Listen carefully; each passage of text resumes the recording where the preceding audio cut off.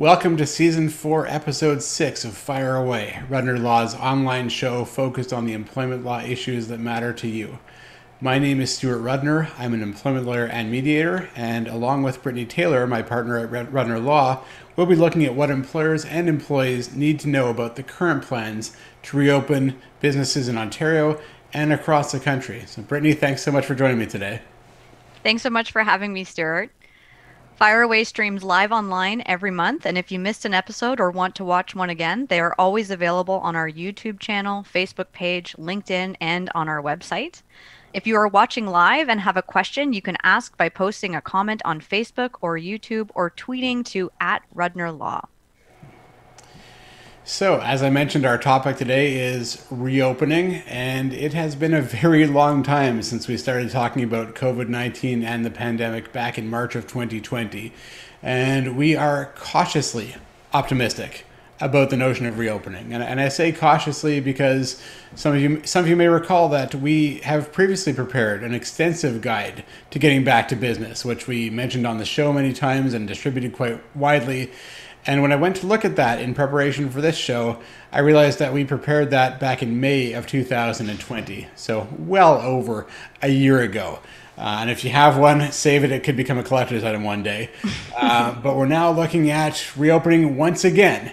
Some of the concepts will be the same, but much of the discussion is different now. We're talking about vaccinations and how many people have been vaccinated. We've gone through a second wave, a third wave, talking about variants and a potential fourth wave.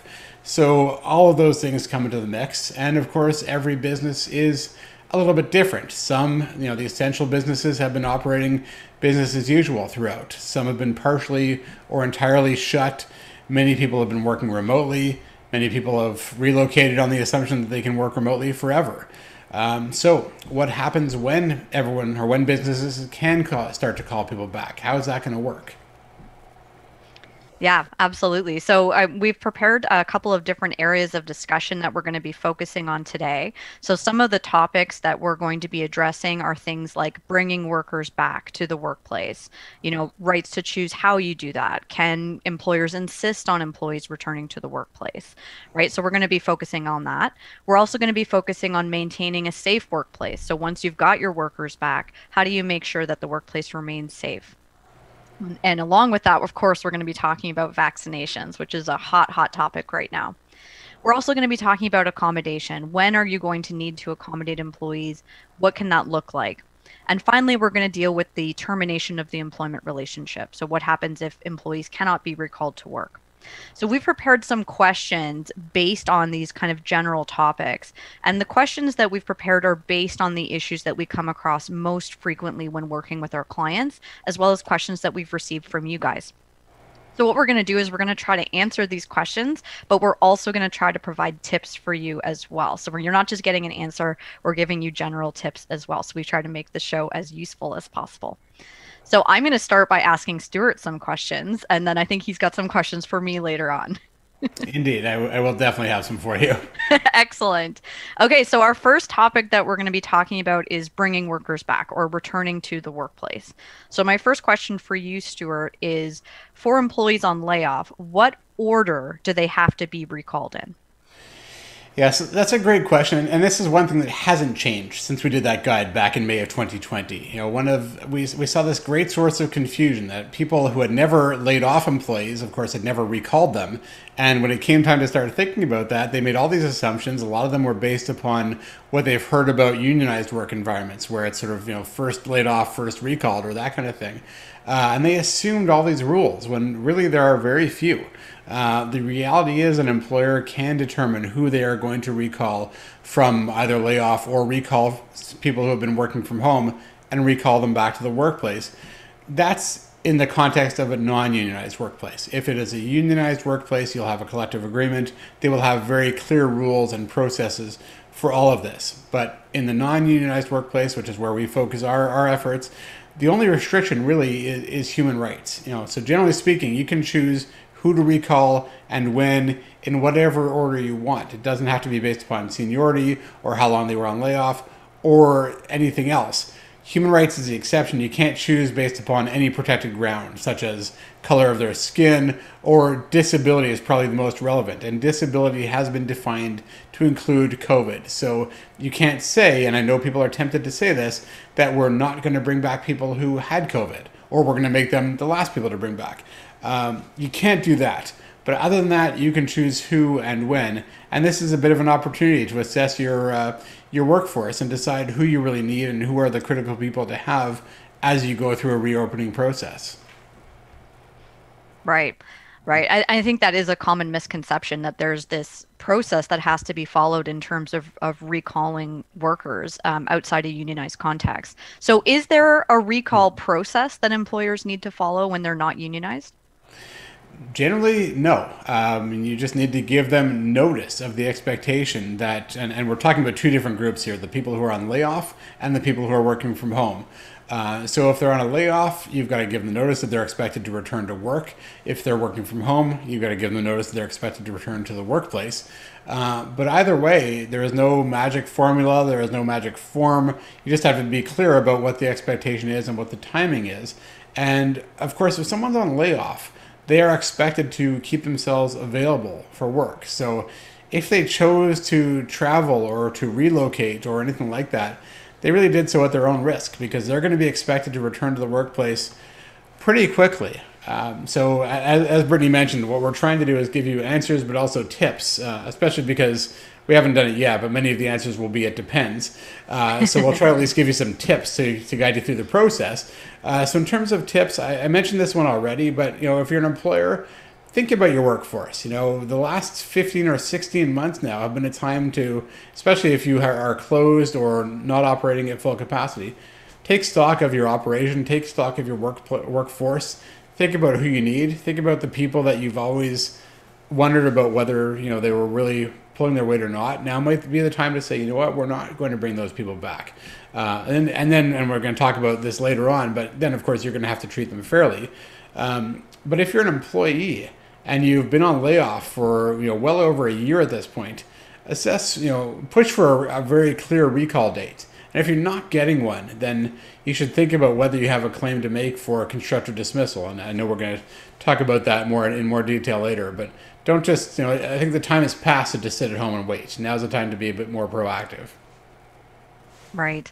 And I think that's an unfortunate reality for a lot of employees is that they have been sitting at home on layoff with basically no recourse available to them for in some cases over a year. So what about employees who have been working from home productively for the past year? What if they want to continue working from home? Is there any recourse available for employees in that circumstance? Yeah, so generally speaking, no. And this is another one of those, I think, misconceptions or assumptions that people are making. Because as you said, a lot of people have been, very publicly proclaiming that I've been working from home efficiently, effectively. There's no reason I should go back to the workplace, so I'm just going to continue to work remotely. The reality is that an employer has the right to decide where someone works. That's the general or the default. If your contract says otherwise, that will change things. And the employer can't make a change. So if you were allowed to work from home before the pandemic, that will continue. Basically, the obligation here is to return everything to pre-pandemic conditions. So if you're working in the workplace, you're going to be expected, or you can be expected to return. If you have the right to work from home full-time, that should continue. If you have the right to work from home 2 or 3 days a week, that should continue. But generally speaking, the employer has the right to essentially order that you return to the workplace even if you've been home and working efficiently during the pandemic. And that's where I think a lot of people are really, have gotten themselves into trouble because we all know people who decided, hey, it's no point in paying the rent or the mortgage in Toronto. I might as well move 300 or 400 kilometers away. I can work remotely. I can work from anywhere. We've all seen those ads about, working in the Grand Cayman and been tempted by things like that. But imagine the surprise when you've got your place in the Grand Cayman or in Kitchener-Waterloo and all of a sudden you're told to be downtown Toronto on Monday. And that might happen. So for some tips for employees, remember you can't just decide to relocate. The same way in non-pandemic times, your employer could not just decide to relocate you. You can't just decide to relocate. Nothing has changed since pre-pandemic days. And if you're an employer, know your rights, but also don't be afraid to enforce your rights. I mean, a lot of employers have really been, walking on eggshells and scared to insist that people return to the workplace. And we are still encouraging people. If you have people that can work from home efficiently, it's still the safest way to go. So if you can let your employees continue to work remotely, do so. But if for whatever reason it's best for them to return, don't be hesitant about enforcing your rights.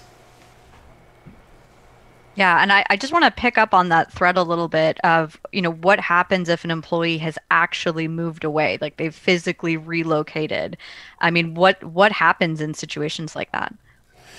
Yeah, and where someone lives doesn't matter. I've been working with an employer recently where they have someone who is contemplating moving across the country, and the messaging that we've helped them to craft is, look, we don't care where you live. If you want to buy a home across the country and rent an apartment near the workplace, or if you want to commute every weekend or every week, that's up to you. But you're expected to be at the workplace from Monday to Friday, for your regular hours.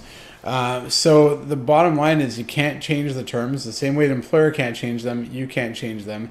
And you may be expected to return to the workplace. You can always try to negotiate. And we've certainly helped a lot of our clients engage in those proactive discussions and, on both sides of the fence. So there may be negotiations there, but don't assume that you're going to be able to work remotely forever. And from the employer's perspective, if you have someone who is not coming back to work or has told you they're not going to come back to the workplace, you need to document this very strategically. And we've worked with a number of clients to go through this process. And there's a great case that just came out really recently, which is related. In that case, you had an employee who was on medical leave, and they were asked to provide documentation to support the leave, and for whatever reason refused to do so. And ultimately, the employer just deemed them to have abandoned their job. And the individual sued for wrongful dismissal and won. And part of the judge's analysis was that although they had requested medical documentation and the employee had refused to provide it, they were never given clear warning that this refusal or this failure to provide documentation would lead to them being deemed to have abandoned their job. They weren't told of the consequences. So it's a lot of employers will say this is just ridiculous, but it is the nature, and it's always been the nature of our employment laws, that employees generally need to have clear warning of the consequences of their misconduct, whatever that misconduct might be.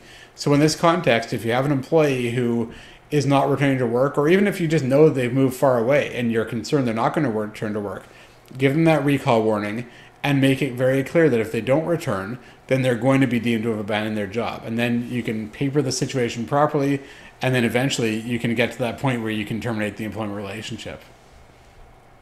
Speaking of papering situations properly, one of the questions that we've been getting quite a lot from our clients is, can you ask an employee to sign a new contract of employment when you recall them to work? Yeah, we have been getting that a lot, and it's interesting because I guess in a way it makes me feel good because I think our message that you should always have your employees sign contracts is getting through to people. So that's kind of nice to hear.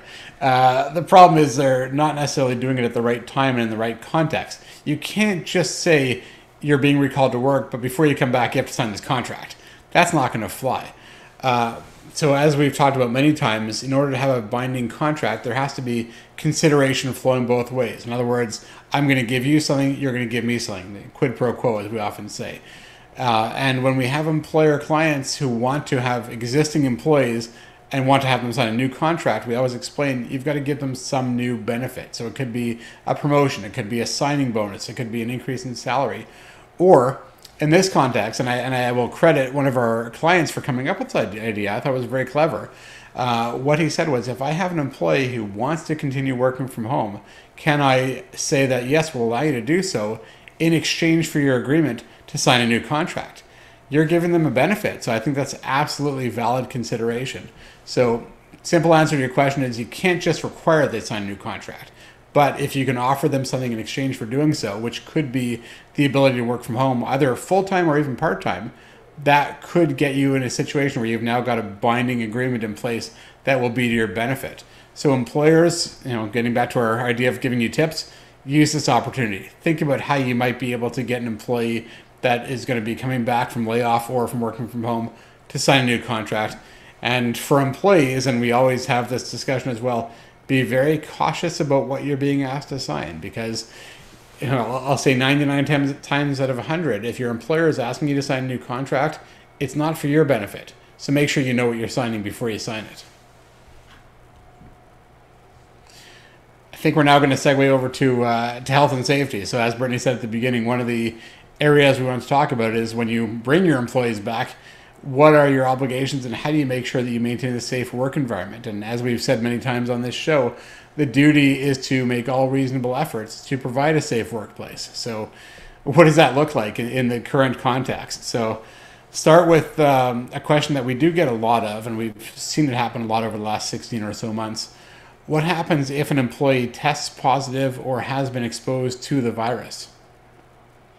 Yeah, and this is a question that we are continuing to get even all this time later, and this is another one that hasn't really changed since we first started talking about this. So when an employee has symptoms, or they test positive, or they may have been exposed, they should be sent home immediately and instructed not to attend work until either the 14-day quarantine period is over, and of course they don't have symptoms, or they obtain a negative COVID-19 test and can present that to the employer as evidence that they are no longer at risk.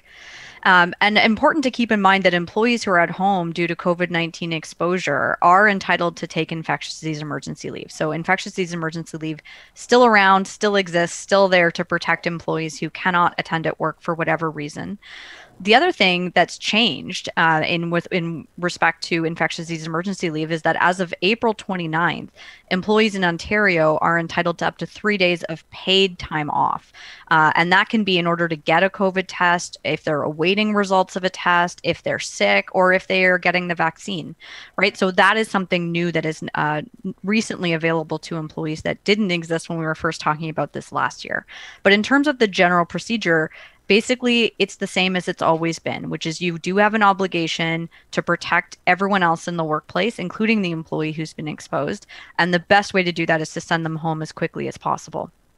So in terms of tips for employers, I think, again, really important to remember that you do have a duty to ensure a safe workplace. If an employee tests positive and they've been in the workplace, you kind of need to think about, is there anyone else that could have been exposed that this person interacted with while they were here in the workplace? They may also need to quarantine and get tested as well.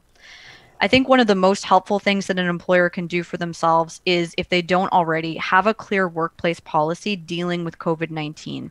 And the purpose of this is to make sure that everyone understands what their obligations are and knows what to do in the event of an exposure. So they know not to come to work if they're not feeling well, right? They know that they have to report immediately if they start developing symptoms. Having a clear policy, making sure everyone is familiar with their obligations, is going to make this whole process run a lot smoother. Yeah, makes a lot of sense. So let's shift over to vaccinations, because that is probably the biggest change since our last guide to getting back to work, and it's also the area we get the most questions about. So the typical question is this: if my entire staff is vaccinated, do I still have to follow COVID protocols? This is a great question, and actually one that really surprised me the first time that I received it, because frankly, nothing has changed, right? None of the directions that we are receiving from public health authorities is suggesting that having vaccinated employees, whether it's all of your employees or the majority of your employees, doesn't change what your obligations are or what the recommendations are in terms of ensuring health and safety in the workplace. So for now, it's business as usual. This could change, right, as vaccination numbers continue to go up. But for now, masks are still required, screening is still required, social distancing is still required. It really, truly is business as usual. Now, we are already seeing some changes. So, for example, as of June 30th, the screening requirements for workers have changed. And most of these changes center around recognizing that people can have symptoms after they've recently been vaccinated. So, the screening adjustments now allow for people to say, you know what, I am experiencing symptoms, but I just got vaccinated and the symptoms have only started arising since I've been vaccinated. Those people, it's safe for them to still enter the workplace. Right? Same situation where if a worker is living with somebody who is experiencing COVID-19 symptoms, but that employee is fully vaccinated, they're also able to enter the workplace. So we're seeing a lot of adjustments to screening requirements to recognize that the situation is evolving. So I think that's a really positive sign that things are moving in the direction where we are making adjustments. We can be less strict in terms of controlling entry into the workplace, but that doesn't mean that the floodgates have opened and we can go back totally to normal if staff are vaccinated. So in terms of tips for employers and for employees, I think it is really important to regularly check in with provincial and local guidelines to see if there's any changes. It allows you to kind of stay on top of what's going on, and kind of get a heads up if things are going to start to change in the future. Yeah, and I think that's a great tip, not only for the employment context, but just socially, because I don't know about Yeah. you, but I find, we're getting together with friends a bit more often lately, but nobody knows what to do. Can we go over and shake hands? Can we hug? Do we have to be distant? Do we Right. have to be masked? And then you see people, pictures of friends on social media where they've had guests over and, they're right next to each other and you kind of cringe and wonder if that's okay. So Yeah. we're all trying to figure it out. So that's a great tip. And I guess the one thing I'll add, because I think we've said this in the past, which is the guidelines are really important and really helpful. They're not laws. Hmm. So just bear in mind that you don't necessarily have to follow them to the letter. But if you don't follow them, you may have to explain why at some point. So do that with caution. The next big question, which we've talked about before, but things continue to evolve. Can you require that your employees be vaccinated? Yeah, this is like the number one question of the hour. And and this is where I get to say our favorite line, it depends. Now, when it comes to vaccinations, what we're really doing is we're balancing competing interests. So we've got interests of health and safety, we've got employee privacy, and we've also got human rights, the duty to accommodate. So we have to keep in mind still that the COVID-19 vaccine is not mandatory at this time. It's still an elective medical procedure. And employers are generally not entitled to detailed medical information regarding their employees. And they're certainly usually not entitled to dictate that an employee take a medical procedure or engage in a medical procedure. So while employers are entitled to things like information about restrictions and limitations, they've never been entitled to things like diagnoses or medical history or things like that. So the idea that you can require somebody to get a vaccine and then disclose to you that they've received a vaccine is quite extraordinary.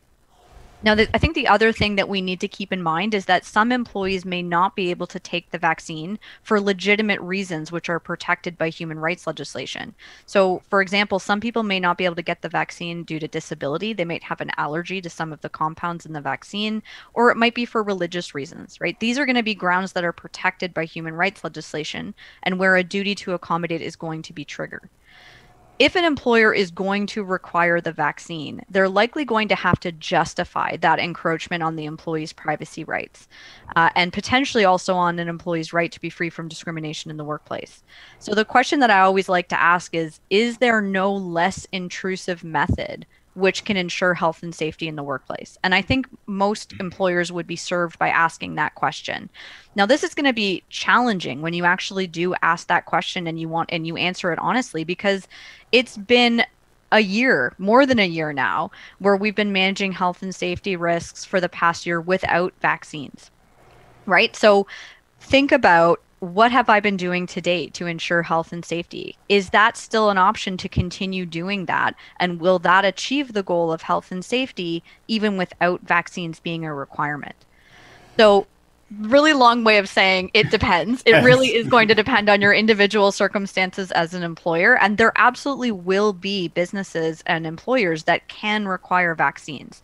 Where the safety need is great enough that it basically outweighs any of the other interests that we were just talking about, then it's probably going to be permissible. That's probably going to be something that courts or arbitrators are going to be sympathetic to. But as a default, I would say most businesses are probably not going to meet that threshold, or a lot of businesses are probably not going to meet that threshold and shouldn't assume that they have the right to require vaccination just because they want to. So, in terms of tips when it comes to vaccines, what we have been recommending to our clients is that you encourage your employees to get vaccinated, not require it, but encourage it.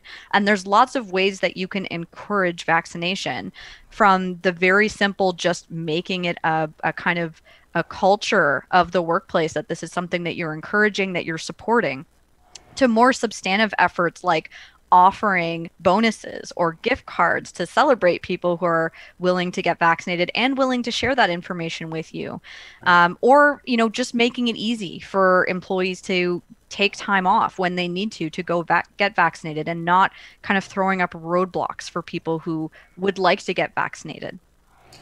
Yeah, I think that's really important. And we've worked with a lot of clients to do that. And a lot of them have adopted that approach of we're not mandating, we're encouraging, which I think is really helpful. And I think you made a really key point, which is that, there is no one size fits all. And it's going to be a lot easier to justify mandatory vaccination in a healthcare facility than, to take the extreme, than in a workplace where everybody's working from home anyways. So you've got, there is no one size fits all. And anybody who says that, there's an absolute right to mandate is wrong. And anybody who says there's no right to mandate is wrong. It's going to depend. Mm-hmm.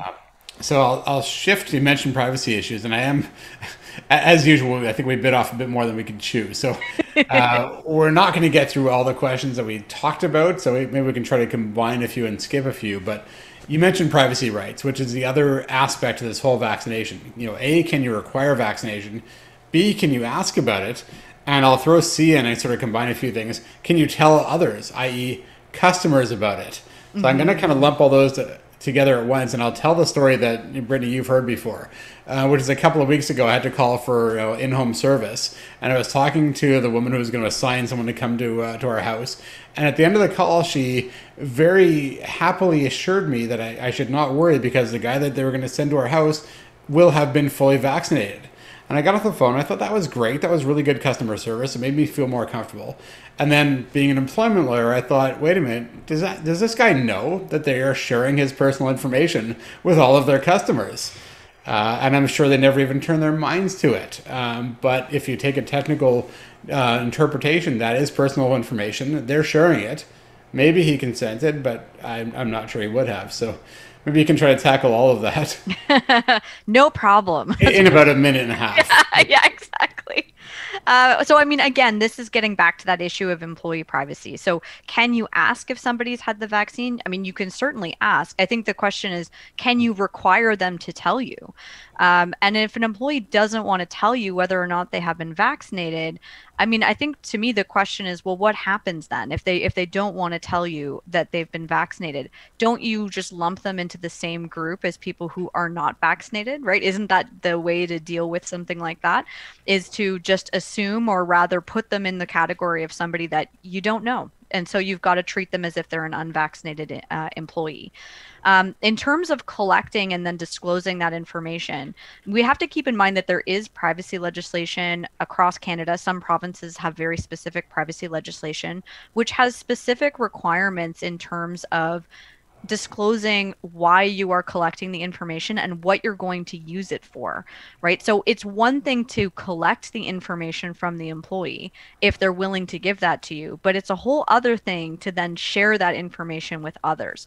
So if that's something that an employer wants to do, if a business wants to have that ability to say to their customers, all of our staff are vaccinated, or this particular service person who's coming to visit you is vaccinated, that's something that we would recommend that you get that consent for in advance. So when you are collecting the information, you are being very clear what the information is going to be used for.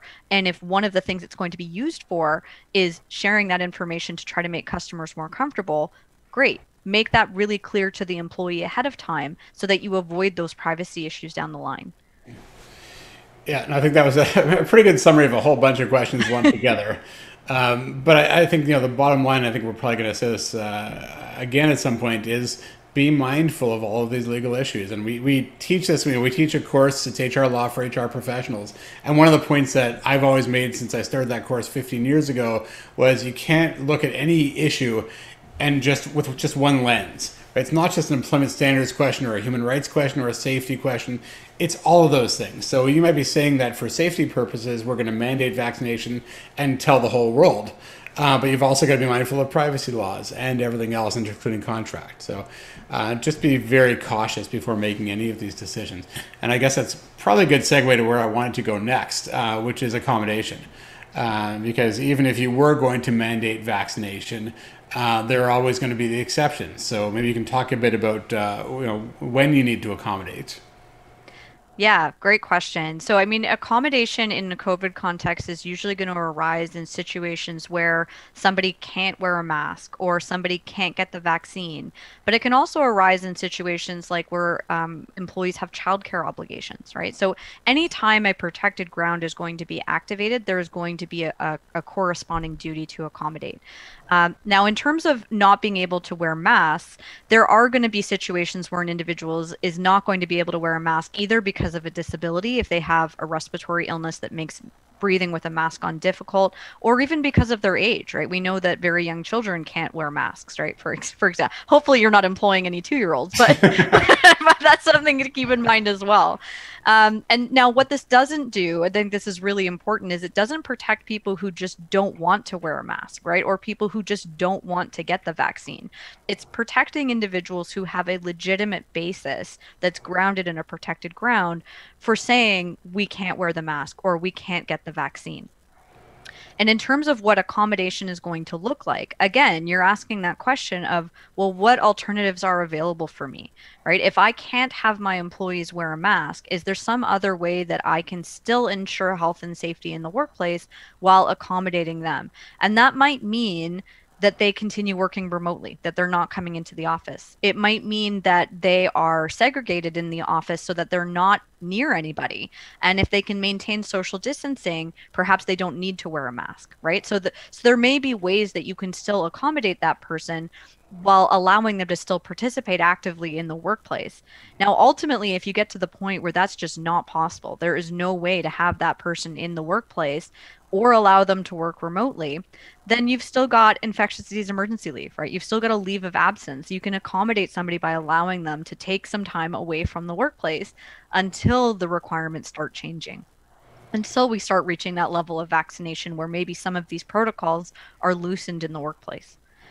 And then same thing with when we're talking about, like, really quickly, just childcare obligations. We know that some daycares are still closed. We're hoping everybody's back to school in the fall, but who knows, right? And so the same kind of flexibility has to apply in this aspect. If you've got an employee who needs to be able to drop off their kids at a certain time or has to be home because their kids don't have daycare or other care options available for them, then there may be a duty to accommodate there. And that could include, again, allowing them to work remotely. It could include flexible hours. It can also include allowing somebody to take a leave, right? So there's a lot of forms of accommodation that are available to employers. And as always, I think in terms of tips, the two main things are: need is not the same as a preference, or rather, a preference is not the same as the need, is the way to say that.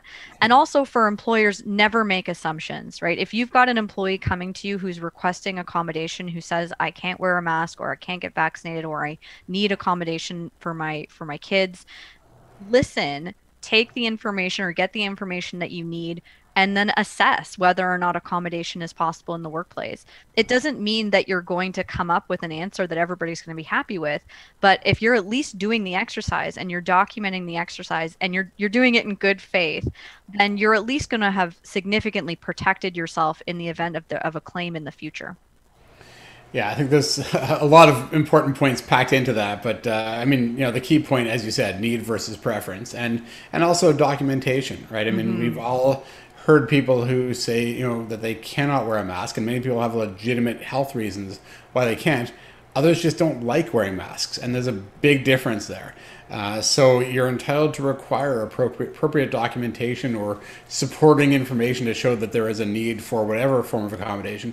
And the other important point, which you've alluded to, is the employee doesn't get to choose their form of accommodation. So they might say, I want to be accommodated by working from home. But you might say that, no, we can accommodate you perfectly well by having you in the workplace, but physically segregated. So the employee doesn't get to choose. And I don't want to go down into this rabbit hole, but I think we did talk about this the other day, the sort of perverse scenario where if someone wants to continue working from home and they know that their employer wants them to return, they might actually claim not to be vaccinated because they'll assume that at that point their employer will order them to stay at home, which is a really ridiculous scenario. But this is kind of what keeps employment law going, are the anomalies like that, where someone's going to try to abuse the system. So something to be mindful of. But again, the important point here is, as an employer, you have a duty to accommodate to the point of undue hardship, but you can choose the form of accommodation as long as it's reasonable. And as you said, one form of accommodation might be a leave of absence, which is unpaid. So it's not a great scenario for the employee, but it might be the only viable one in those circumstances. Yeah, absolutely. Stuart, did you want to talk quickly about constructive dismissals before we end? That's the other hot topic, or should we leave this for another day? It's always fun to talk about dismissal. So why don't we cover that briefly? Because Okay. whatever we say now might change before next time, anyways. Very good point. Very good point. So I think the question is, a lot of businesses had to lay off staff. It's a huge number of businesses that had to take this action, or that did take this action as a result of the pandemic. And the question that we've been dealing with since the start of the pandemic is, does that layoff, do all these layoffs constitute constructive dismissal? Yeah, so this will probably be our best example of it depends, because we simply don't know how the courts are going to treat this at this point. So, flash back to March, April, May of 2020, and I will pat ourselves on the back because our firm has consistently raised this concern that all of those businesses who were laying people off, in many cases, probably didn't have the right to do so and were completely oblivious to the risk that they were entering into. So we were very public about that back in the spring of 2020. And frankly, I think we got a lot of pushback from employers who were upset that we were mentioning this, but we just wanted to make sure that they understood what the risks were. And then it was sort of debated for quite a while, then it was quiet for a long time. And now, of course, some of those cases have made their way through the legal system. And we've now got 3 decisions in Ontario assessing whether layoffs as a result of the COVID-19 pandemic constitute constructive dismissal. And so far, it's 2-1 in favor of employees. In other words, in favor of constructive dismissal.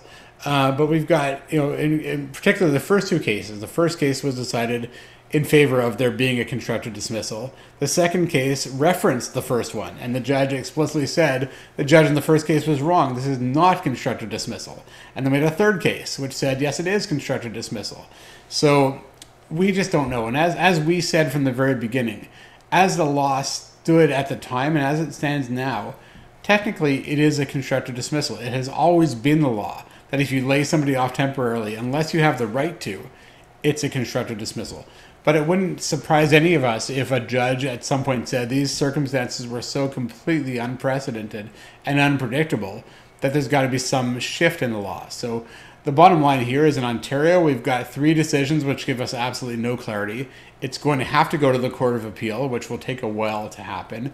And even at that point, there may be differences between the provinces because we have infectious disease emergency leave in Ontario, which was one of the factors in those court decisions. So you may have different provinces reaching different conclusions, which might mean that at some point it gets to the Supreme Court of Canada, which of course will take even more time to get there. So the bottom line here is we don't have any certainty as to how the courts are going to treat this. And we are working, as people know, we work with employers and employees. So we are telling all of our clients, if you're in the middle of one of these disputes, we always say litigation is like rolling the dice. We can't say it any better than that. It is 50-50 at this point. So if you're in the middle of litigation or contemplating litigation, you need to take that into account, that you might win or you might lose. And when that first court decision came out, we got to tell all of our employee clients, great news. We've now got a decision which confirms your cause of action. And we told all of our employer clients, it looks like, if this continues, you're going to lose. Now, of course, we flip-flopped back and forth. So nobody really knows. And the bottom line is it probably is a constructive dismissal based upon the pre-existing law, but we don't know where the law is going to go from here. So it's anybody's guess. And I guess other than the tip I just mentioned, which is that if you're contemplating or involved in litigation, we really don't know which way it's going to go. The more proactive tip, which we have been saying for quite a while, if you're an employer, the best way to avoid this entire risk is to have a contract which has a layoff clause in it, which gives you the right to impose these layoffs. And all of our clients who had those clauses were thrilled to realize that they didn't have the risk. The second best way to avoid the risk is to get the employee's consent at the time of layoff, which a lot of our clients were able to do. But if you don't have that consent, then at this point it's really unknown as to how the courts are going to treat this, and if employees will be entitled to severance at the end of the day, or if a court's going to say that even though they may have been on layoff for a year and a half, they have no recourse. Yeah, it's going to be interesting to see what the outcome is of this line of cases. And I think it's also interesting because there's going to be so many fact-specific cases as well, where we have like a really interesting fact pattern that's going to totally change the trajectory of where this is going. So definitely going to be really, really interesting to see where that goes. Yeah, well, I think that's a really important point. Not to belabor the point anymore, but not all cases are equal. So it's very different if you have an employer who was completely shut down by government order, as opposed to an employer who may have lost 15% of their revenue. These are very different circumstances, and I think courts are going to take that into account. Yeah, absolutely. Should we move on to our final word? I think we better. I know we've run a little bit long, but hopefully this has been helpful for people. But yeah, we probably should move on. Okay, great. All right. So I think just in terms of summarizing some of the key things that we've talked about today, I think number one that's come out of this discussion is that don't make assumptions, right? And we're talking about a broad range of things when we're talking about that. Don't make assumptions that you can lay people off. That's one of the pieces of advice that we've been giving since the very beginning. But equally, don't make assumptions that you can't recall employees or that your hands are tied if they've moved somewhere far away in the midst of the pandemic. Also, don't make assumptions about your right to share personal information about employees if they do indicate to you that they have been vaccinated. And don't make assumptions about your ability to mandate vaccines. So there's a lot to not make assumptions about. To be safe, just don't make assumptions about anything. It'll be great. It'll work That well seems for to be the everybody. common theme in this show, but I think it's a really important one. Exactly. I think the other kind of theme that's come out of our discussion today is that when we're talking about what your rights are as an employer and what your rights are as an employee, we're often talking about balancing these rights, right? We're talking about balancing the duty to accommodate with an employee's privacy rights with the obligation to make sure that the workplace is safe and that it's a healthy and productive environment for all staff, right? So we're often talking about balancing these rights. We're not just talking about one issue, we're talking about a bunch of different issues, which Stuart mentioned earlier. And then, of course, we were just mentioning with respect to the constructive dismissal cases, context is critical. It's rarely going to be a one size fits all approach.